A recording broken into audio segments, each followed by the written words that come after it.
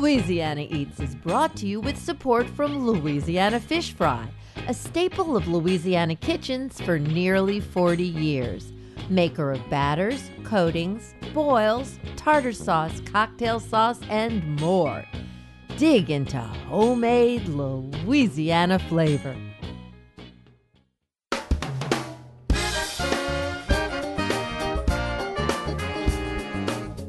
From our studios in the Southern Food and Beverage Museum in New Orleans, this is Louisiana Eats. I'm Poppy Tooker. There's no denying the last 2 years have been a major challenge for everyone. Between the pandemic and the natural disasters across the nation, hurricanes, fires, floods, we've seen it all.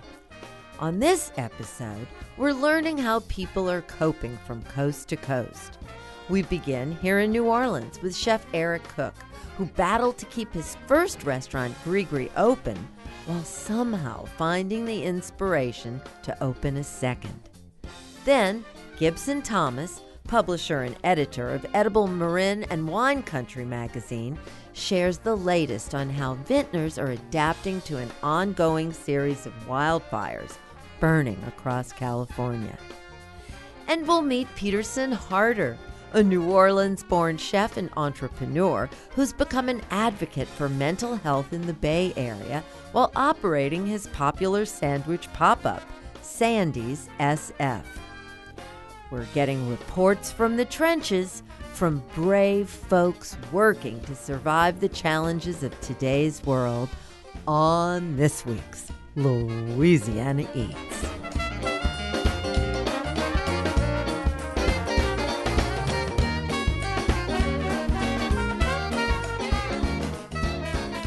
My name is Eric Cook. I'm the chef and owner of Gris-Gris and St. John. Opening and operating a successful restaurant can be a daunting task, even in the best of times. And these are not the best of times. The last few years have been a roller coaster of unknowns, and restaurants across Louisiana have either had to shut down or fight to survive in the wake of the COVID-19 pandemic.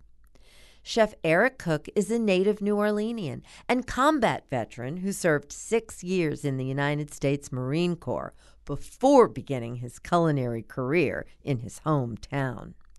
After honing his skills in some of New Orleans' best restaurants, he opened his first restaurant, Gris-Gris, on Magazine Street in 2018, and his second, St. John, in the French Quarter in October 2021. All the while, Eric had to navigate the uncertainties of running a business and cope with changing conditions brought on by the pandemic. Eric joined us in the studio to talk about his career in food and stepping up to meet the challenges facing the industry today. Would you tell me how you came to become a chef and why food is your life? It was really, an accidental career for me. I never really ate in a restaurant until I worked in a restaurant. Because I came out of school, I joined the Marine Corps when I was 17 years old. And I got out of New Orleans because that's, I think it was what I was meant to do. I got a military background in the family. So, I went away. And when I got out of the Marine Corps in my early 20s, I really didn't have any direction at all. And I didn't really know what I was going to do. And the wonderful thing about New Orleans is that, everybody knows somebody. Like I've got a guy who's got a guy type situation. And it just so happened that a friend of mine got me into a restaurant. My first real job, I was going to work at Brennan's on Royal. And I remember I showed up with a pair of topsiders on, a pair of khakis, and like a button-down shirt. So I didn't really know what I was doing at all. And one of the cooks loaned me a jacket, and then I was like, okay, and it was just a foreign land to me. But I got in the back and I was just peeling potatoes, and I was peeling shrimp, and I was just hanging out with Mike Roussel, Lazone Randolph, Gerald Spears, the great legends of that restaurant. the transformation from yes sir, no sir in the Marine Corps to yes chef, no chef was very easy. And taking direction, I was like, if they said run through the wall, like how many times do you want me to go through the wall? I'll do it. So I was just that kid, still. So, and that's what really got me into, I think, staying into it. And then once I progressed, I guess, I kind of fell in love with it. The environment, the life. It's not so much a living as it is a life. It's so addictive. The adrenaline, it's almost like being in theater. It absolutely is, and I'm lucky my wife is a retired professional ballerina, and, she was a star of stage, and so I connect with that. We have conversations about the similarities that we have in our professions, and that you're on stage, and no matter what happens, the show must go on. So what happens after Brennan's? Well, after that, my next big move was Commanders, and it was an eye-opener for me because obviously that place, working in Brennan's was amazing, big, giant restaurant, but we had that little tiny French Quarter kitchen, and I walked in the Commander's kitchen. I'm like, wow. I'm like, this is overwhelming, just everything was beautiful and shiny, and and then the people walk through the kitchen, and you're really on stage. But Commanders is where I really learned that you have to see from the front door to the back door. That I learned about hospitality. I learned more of not what to do, but why to do things. And that was a big turning point for me. And of course, looking back, I wasn't who I am today. I was a rock and roll maniac. I was running around with the big dogs. We thought we were the greatest things in the world. That was just kind of what it was. You really take pride in working in a big place like that. When did you know that you needed to have your own restaurant? It really, looking back, I don't think it was my decision. My wife and my sisters and my mom and my family are, some of my biggest fans. And my sisters are always like, you have to open a restaurant. You should open your own restaurant. You should open your own restaurant, all the time. And my wife was, a big fan as well, too. And they just, they said, it's time, you need to open your own restaurant. And in my mind, I'm going, you're crazy. I'm like, and working in restaurants for so long, knowing the business end of it, the margins, and then being in New Orleans, this amazing food town, I was like, I don't know, I had no idea. And so we kind of haphazardly started looking around, at places. And that place on magazine, 1800 magazine, was available. And I remember my wife walking in the building and just crying and saying, this is it. This is you.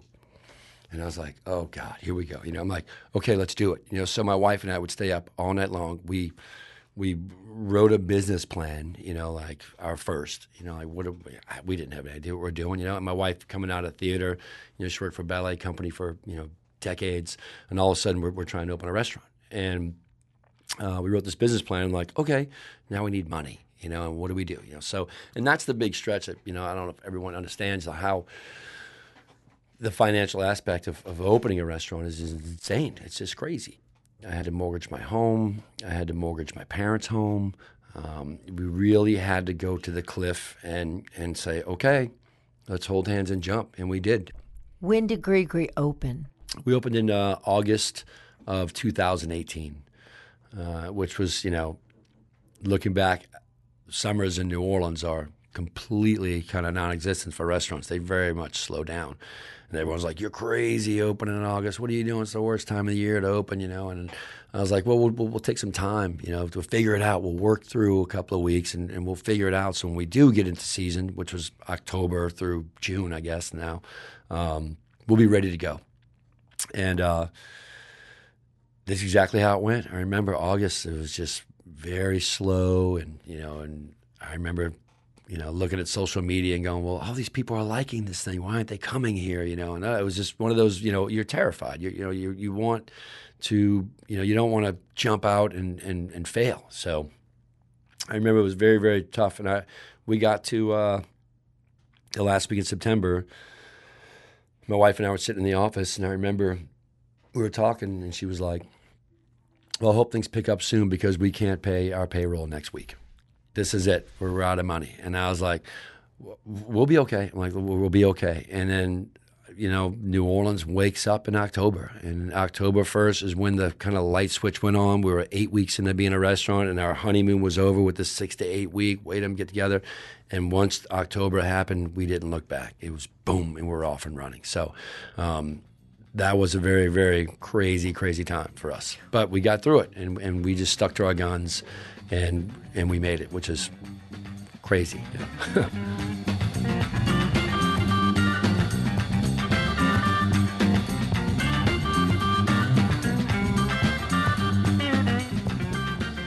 Before long, Gris-Gris became a local favorite.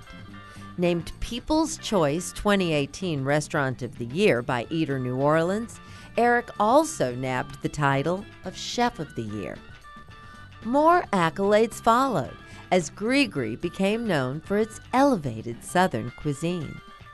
A year and a half later, though, Eric's resolve would once again be put to the test. Coming up next, our conversation with Chef Eric Cook continues as we learn how he fought to keep the doors of Gris-Gris open and then, surprisingly, opened a second restaurant, St. John, in October 2021. Louisiana Eats returns after the break.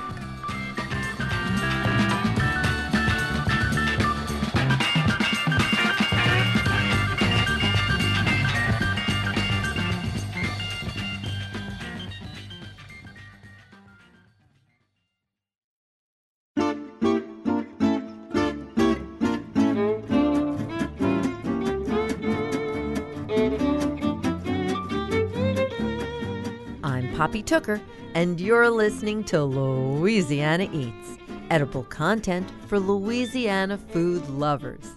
Louisiana Eats is brought to you with major support from Camellia Brand, beans done right, a New Orleans tradition since 1923. From Rouse's Markets, synonymous with seafood straight from Louisiana's waterways. Rouse's Markets, tastes like home. And from Crystal Hot Sauce, made with 3 simple ingredients: aged red cayenne peppers, distilled white vinegar, and salt. Nothing artificial. Crystal Hot Sauce, how New Orleans does flavor.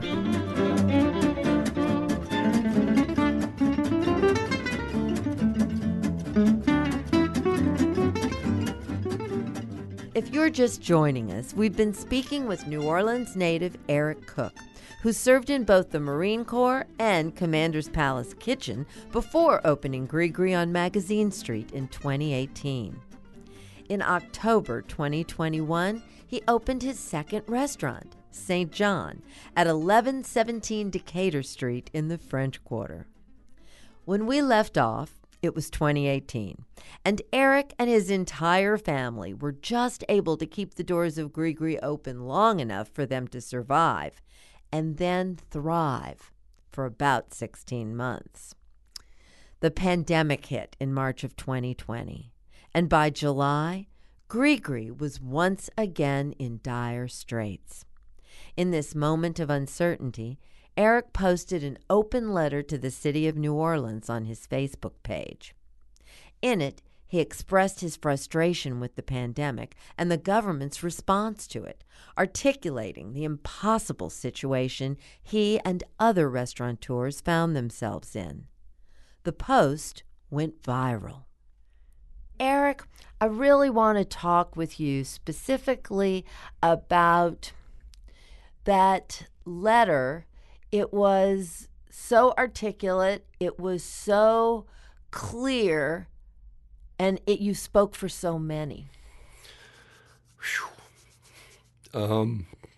Yeah, that was a weird time, it was.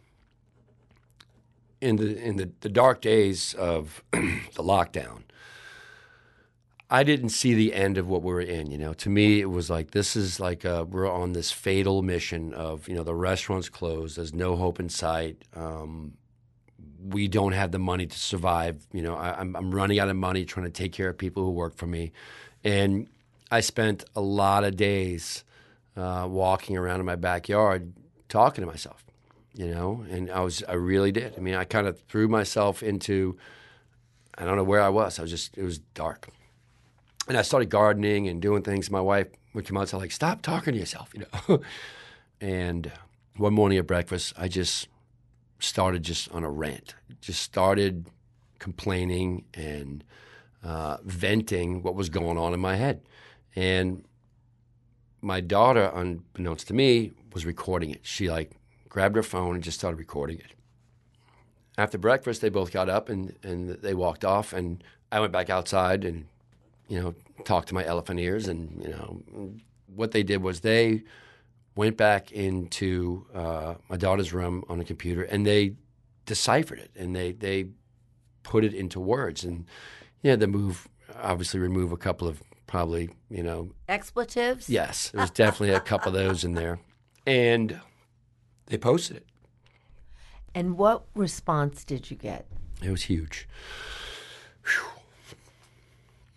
I think it was like 240,000 shares at one point. It was the number one MSN searched thing in the country for a while. It was crazy, But what it did was it finally let people see who I am, and from that, as we started moving forward with reopening, under guidelines, obviously, of course, people would come in and say, "Hey, I'm here because I read your letter."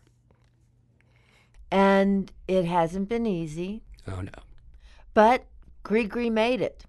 The reality of it is it's a business, but when I tell you, when we shut down, we lost everything again.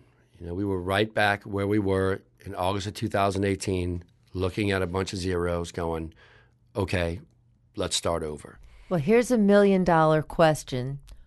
Did the government help you? To, I guess, an extent, yeah, they helped us, but it was basically this. Hey, you're closed. You cannot open. We'll give you a loan so you can pay your employees who don't work and they're not open. And you've got 8 weeks to spend that money on this very strict guideline of things. And I think at that point it was the first runaround was, I think, you've got 20% can go to the building, whether it be your lease, your rent, your whatever. And the other 80% goes to payroll. So you're like, okay, so I've got a business not open. It's not generating money. I'm going to pay some employees who aren't working and doing anything. And then I'm going to use 20% of that loan and pay my rent with it and my electric bill and stuff, which is still going, which you're still paying taxes. You're still paying everyone. And so here they come back again. Boom, payroll protection number 2 coming back at you. And it was just a series of jumping on an alligator's back to an alligator's back to an alligator's back to an alligator's back, hoping one doesn't turn and grab you, but you're just trying to get across the damn river, Thank God you're a Louisiana guy who knew how to jump alligators. Yeah, and so you survive. And then finally, they come out with the Restaurant Revitalization Act. Yeah, that's the big one. And here we go. Yes, this is the one. They finally figured it out. We finally got someone paying attention to us of what we really need.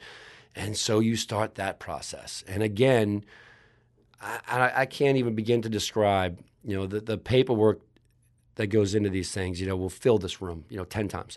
And they say 11 o'clock on Wednesday, whatever the date was, 11, boom, press send, and you're ready to go. So we're all set up and we're all excited about this happening. And boom, you press send at 11 o'clock, in 1 second in the morning. And at 11:15, the same hour, 14 minutes later, they're out of money. But at that point, you don't know whether you get the money or not. Right. You just say. Well, I did it and I'm in there. You're in the queue. That's where you are. You're in the queue, and that's how you live your life, in the queue. And then you start hearing about, well, this group got it, and that group got it, and this group got it, and you're like, okay, and you start figuring out like how, what was the, I don't understand, so eventually you just go, we just said, okay, that's never happening, and it never happened. It never happened, and that was the most deflating part of it, was going through everything we went through, getting to that point, finally realizing that there's a program for restaurants to revitalize, and then just getting dirt kicked in your face again, and you go, that's it. I'm not relying on anyone. The end. And we started over the way we started the first time. We're going to shake hands. We're going to say hi. We're going to take care of our neighbors. We're going to take care of our community. We're going to take care of our employees, obviously. We're going to take care of our guests, And a lot of people came out to take care of us during that time. Folks who eat in the restaurant 3-4 times a month would come in and say, hey, this is the money we would have spent in your restaurant this month. Take it. Do what you need to do with it. So it was really, it was cool. But you've got to run a business, and that's about, you've got to run your back office. As much as you can do in the front and in the kitchen and the smells and the sights and the sounds and the service, man, you've got to run your back office. You've got to be smart with your business. You have to be. After the year you had in 2020, and I can't say that 2021 has been a piece of cake for anyone. Absolutely not. How in God's name did you make the decision to open a second restaurant? It's a good question. The decision to do St. John was, borderline, I guess, crazy, but we're not done yet. And, we've got a really, really great group of folks around us, and we've got another project in us, I know, at least one more, that we're going to try and pull off, that we've been talking about before this happened. When I tell you this, just happened, it just happened. And July 28th wasn't that long ago, and I think I had a team on site on August 2nd. It's unbelievable. And I planned on opening September 15th, but we had a little wind event that came through town. Oh, yeah, a little wind event, but Hurricane Ida didn't hardly slow you down a beat. It definitely took the wind out of us a little bit, but and I just cut the trees off of my house this past Sunday because I had to put the house on hold to make sure that I can get the restaurants back together, make sure people had a place to come back to work. So I got a lot of gardening to do still. Thank God you love what you do. I do. I absolutely love it. I love it so much.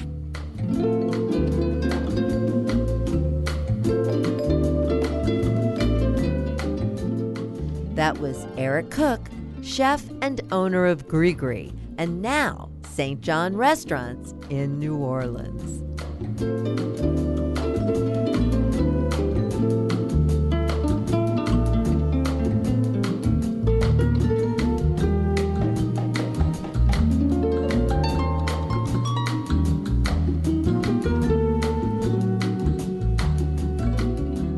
My name is Gibson Thomas. I am the publisher and editor of Edible Marin and Wine Country magazine.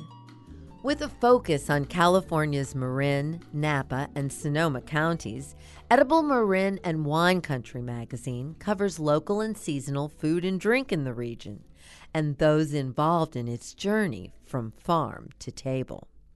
The quarterly magazine was founded over 12 years ago by Gibson Thomas, who I first met through our mutual involvement in the early days of Slow Food USA. Over the past several years, as climate change has thrown conditions in California's wine region increasingly off balance, Gibson has been speaking with local winemakers and sharing their stories in her Edible publication. She joined us to explain the challenges vintners now face and how they are adapting to survive. This is the fourth year of devastating wine country wildfires. It's, we've been hit by these wildfires, then been hit by the pandemic. But even longer term, we're dealing with drought, which is going to change the way wine country has to operate and plant. And we even have farms that are deciding not to plant crops this summer because they were not going to be able to water them. And dairy farms that are closing because they do not have the water in order to provide for their dairy cows. Even if your grapes don't burn, even if your winery doesn't burn, smoke taint is a huge problem.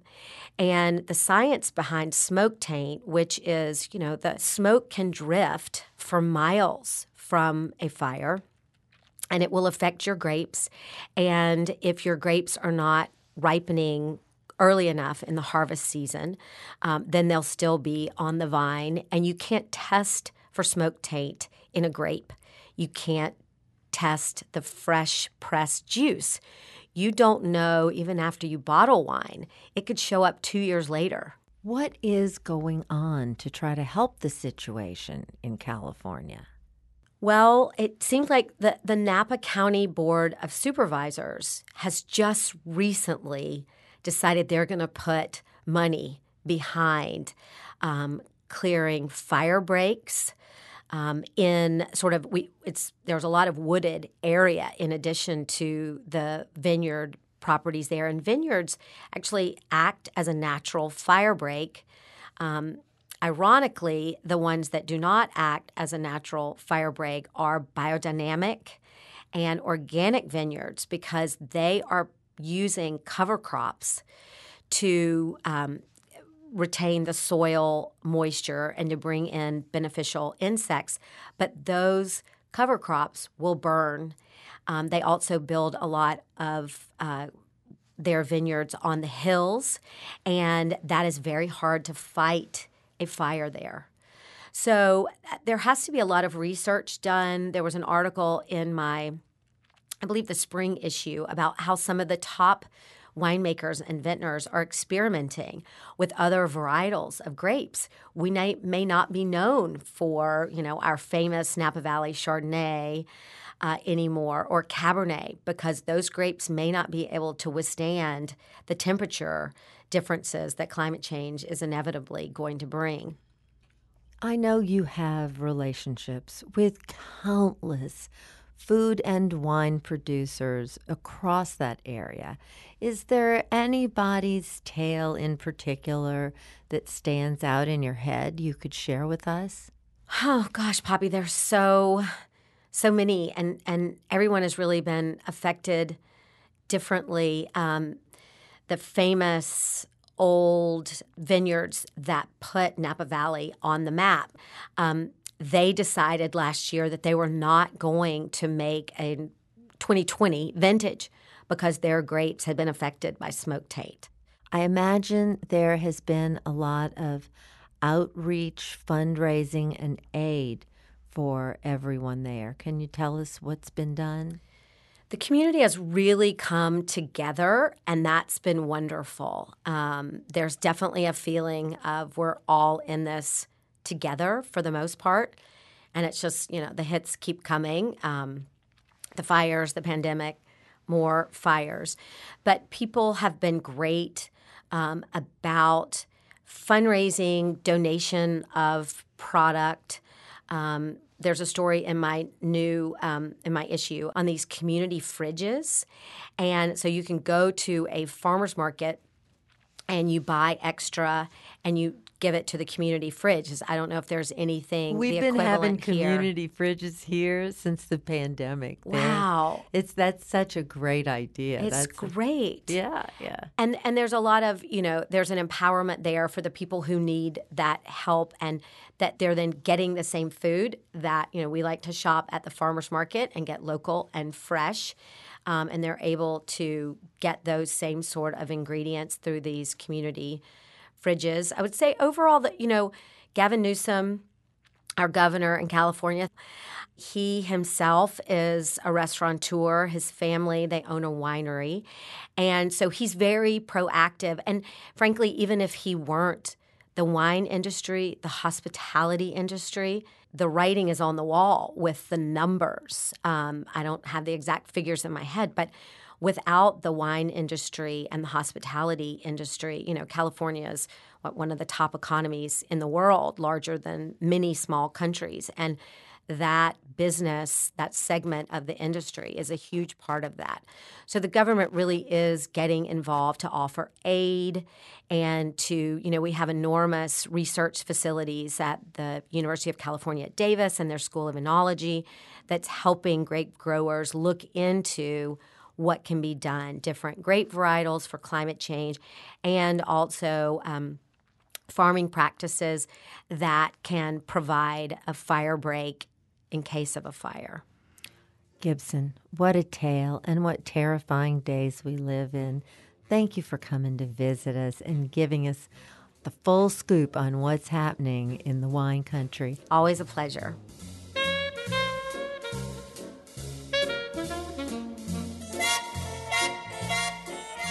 Gibson Thomas, publisher and editor of Edible Marin and Wine Country magazine.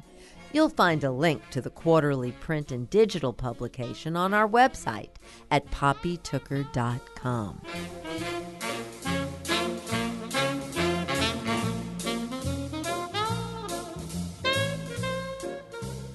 What is a maitake mushroom, and why has it become a favorite among chefs? Stay tuned, and we'll answer that question when we come right back.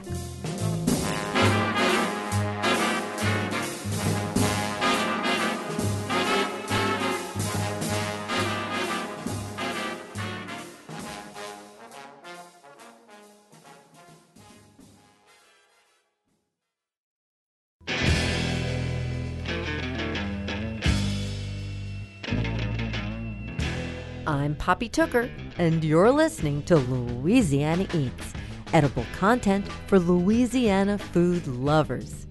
Louisiana Eats is brought to you with support from Louisiana Fish Fry, breadings, boils, new air fry mixes, and more classic Louisiana dishes available everywhere. Let's all Louisiana. And from the St. Tammany Parish Tourist Commission, located 40 miles north of New Orleans' French Quarter along the shores of Lake Pontchartrain.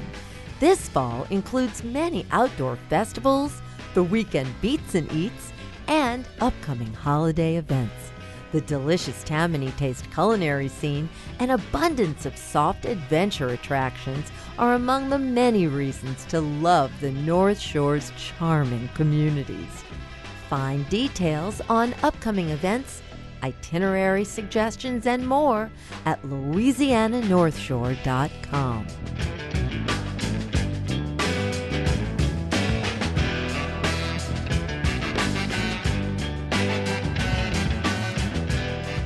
Here's this week's culinary quiz question, brought to you with support from Popeye's Louisiana Kitchen. What is a maitake mushroom, and why has it become a favorite among chefs?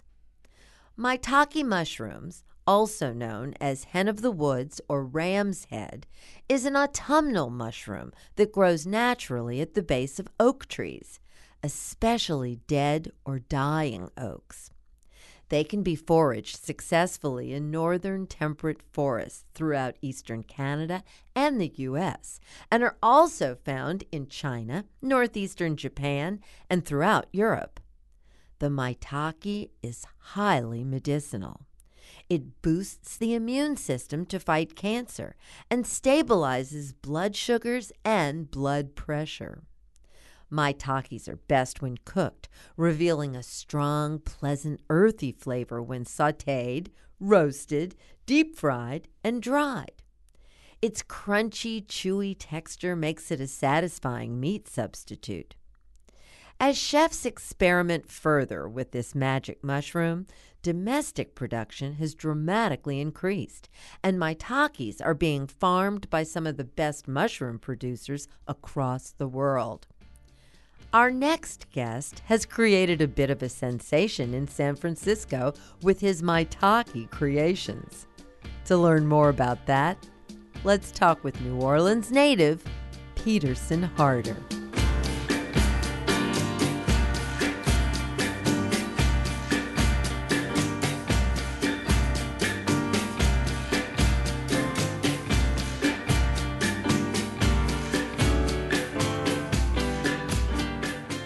Hi, my name is Peterson Harder. I run Sandy's SF here in San Francisco.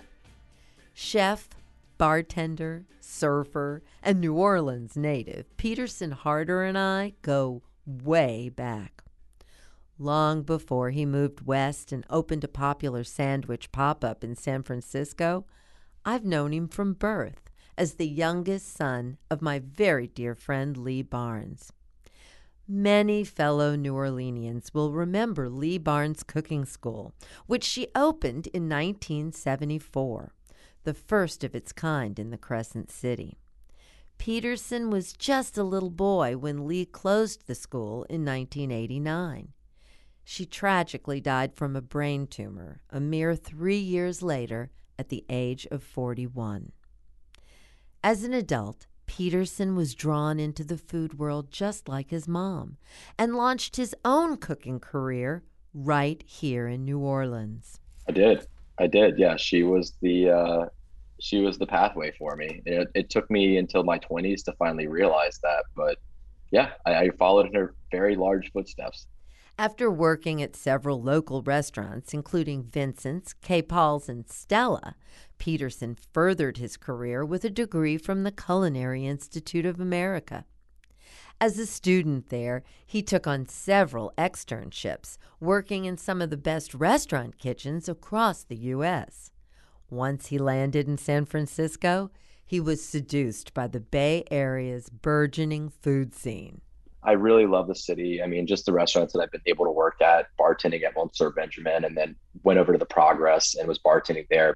That, I think, really changed the trajectory for me because just the cuisine itself, which is such an incredible cuisine, and like the environment was just one of the best environments I've ever worked in.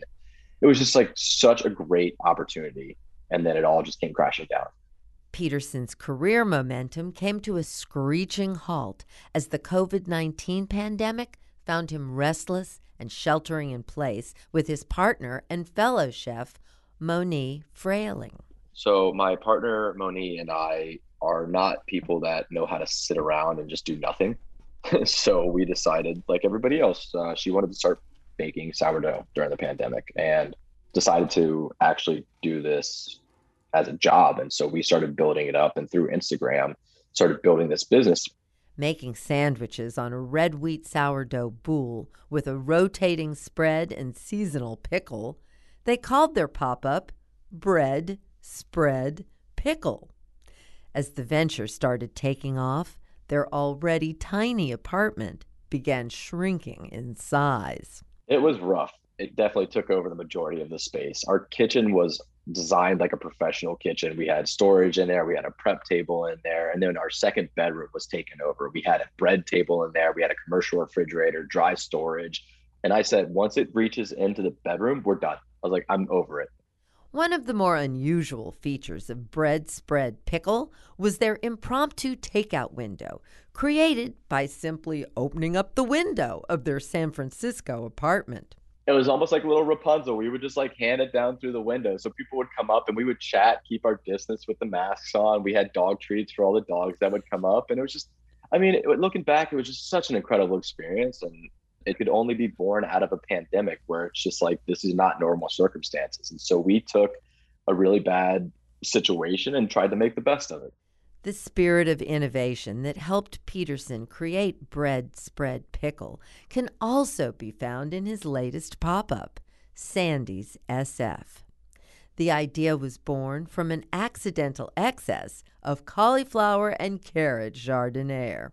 We had so much left over. We just messed up our numbers and somehow had a ton left over. And me being from New Orleans, I looked at that and I was like, you know what?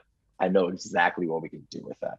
So I was like, let's make muffalata salad. And then I was just like, no, let's make muffaladas. I was like, let's just do it. Like, I haven't had a muffalata so long. So we ended up making a muffalata, selling it out of our window, and people loved it. Then the next week did it again and people loved it. And after that, someone from Eater actually reached out and said, hey, we see that you're doing muffaladas. We'd like to do an article. Where are you popping up? So we had to scramble and try to find a place to pop up out of. We were fortunate enough to do that, and that's kind of how Sandy's was started, is through the muffalata. In a nod to his new California roots and the vegetarian-influenced West Coast diet, Peterson also added his own spin on the classic sandwich, something that would raise more than a few eyebrows here at home: a maitake mushroom muffalata. Well, first off, can I tell you how much pushback I've had from friends in New Orleans seeing that maitake mushroom muffalata? I just, they are not happy with me about that, but they also need to try it. So maitake mushrooms being as delicious as they are, we roast up the maitake so they're a little crispy. It's almost bacon-like. Roast them up with some scallions, some Cajun seasoning, and just put that into the sandwich. So remove all of the meat, put the maitakes in. And my partner loves it even more than the regular one. And most people do too. They try it and they're like, they're trying not to offend me when they tell me, but they're like, I'm not gonna lie, this tastes better than the meat one because there's just so much umami in there, and it's a hit. I love it. I'm so happy with that sandwich. Although he is now a Californian, Peterson has remained true to his Bayou State birthplace, offering chicken and andouille jambalaya and introducing seafood boils to the Sandy's pop-up clientele. With business gaining steam, I asked Peterson about his vision for the future of Sandy's SF. I think that's the difficult thing because actually, from one of your previous episodes where you talked about the businessmen where they ended up getting the trademark before the business, that's kind of how I feel is that we got the sandwich before the business. So we're kind of piecing it together right now. For me, I envision it as being fast casual New Orleans, but I also kind of want to put our twist on it. Like we just offered up a coleslaw where it's not your typical mayonnaise soupy coleslaw. We're throwing in a lot of fresh herbs. So it's kind of taking little pieces of bread spread pickle and throwing them in there. So house pickled red onions, pickled jalapenos. So we want to be light and fresh and enjoyable, but then some other things that we're going to do are going to be heavy. So it's just kind of like finding that balance of like, what do we want to eat where it's an influence of New Orleans, but it also has an influence of California. But then we are doing the boils. So the boils are so much fun because people just want to sit around and eat and drink and listen to good music. But I got to say, the first one that we did would just crack me up because I dumped the shrimp on the table and everybody's just staring at it. And I'm just like, when are they going to, what are they? Oh yeah, I forgot. We're not in New Orleans, you know? So it's like, I always just kind of forget that people are like not super familiar with it yet, but they will be.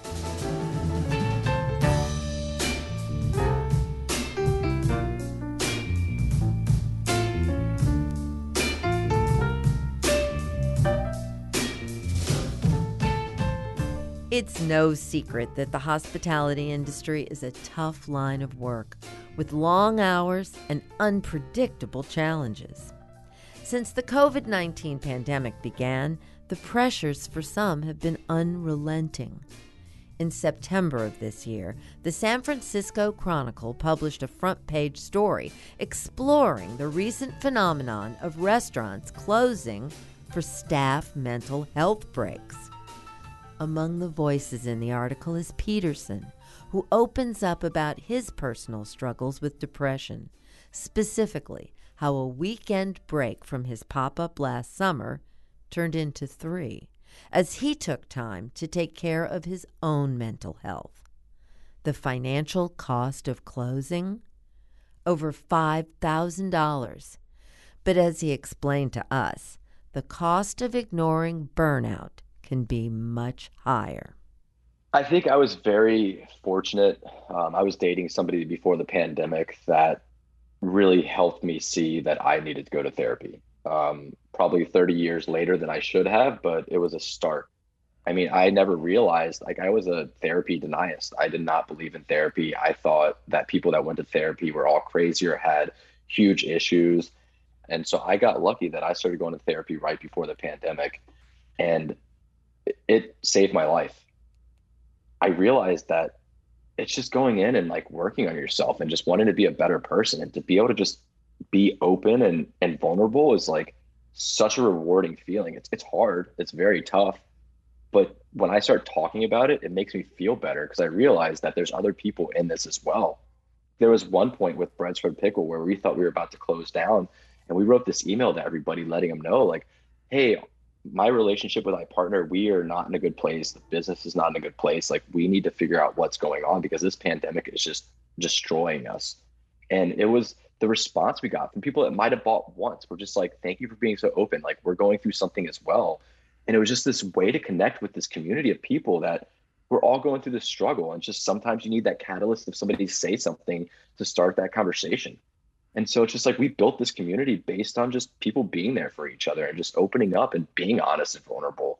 And then with Sandy's, the same thing happened. We had burned out so many times with bread shrimp pickle, and I could feel it coming on. It got to a point where I was not in a good place because it was just it just all came in at once. The floodgates opened, and I mean, I couldn't get off my couch. Like I said in the article, it was almost like quicksand. I just felt like I was stuck. I couldn't talk to anybody. My best friend, who we talk once or twice a day, was calling, and I couldn't pick up.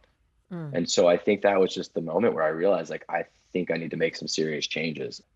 When I finally took that time, I was able to process the fact that I haven't checked in with myself during the entire pandemic. I haven't taken care of myself in years. Like, the way that I'm going to be happy and be a better person is, like, I have to slow things down and check in. And I think I had to go through that, unfortunately.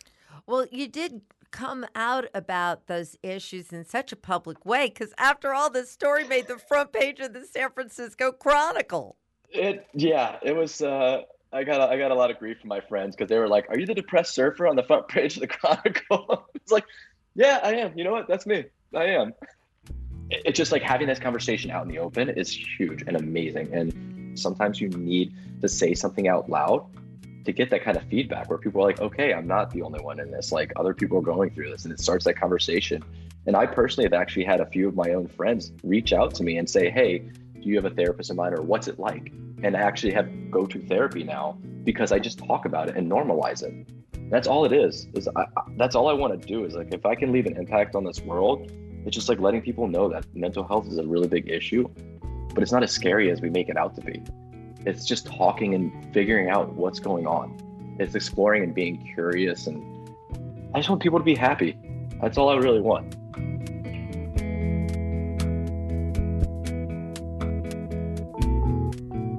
That was Peterson Harder of the popular Muffaletta pop-up Sandy's SF in San Francisco.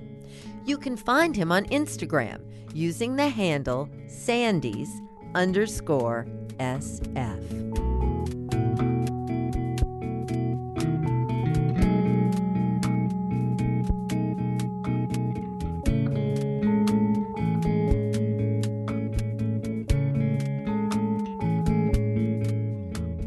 That's it for this week's edition of Louisiana Eats, edible content for Louisiana food lovers.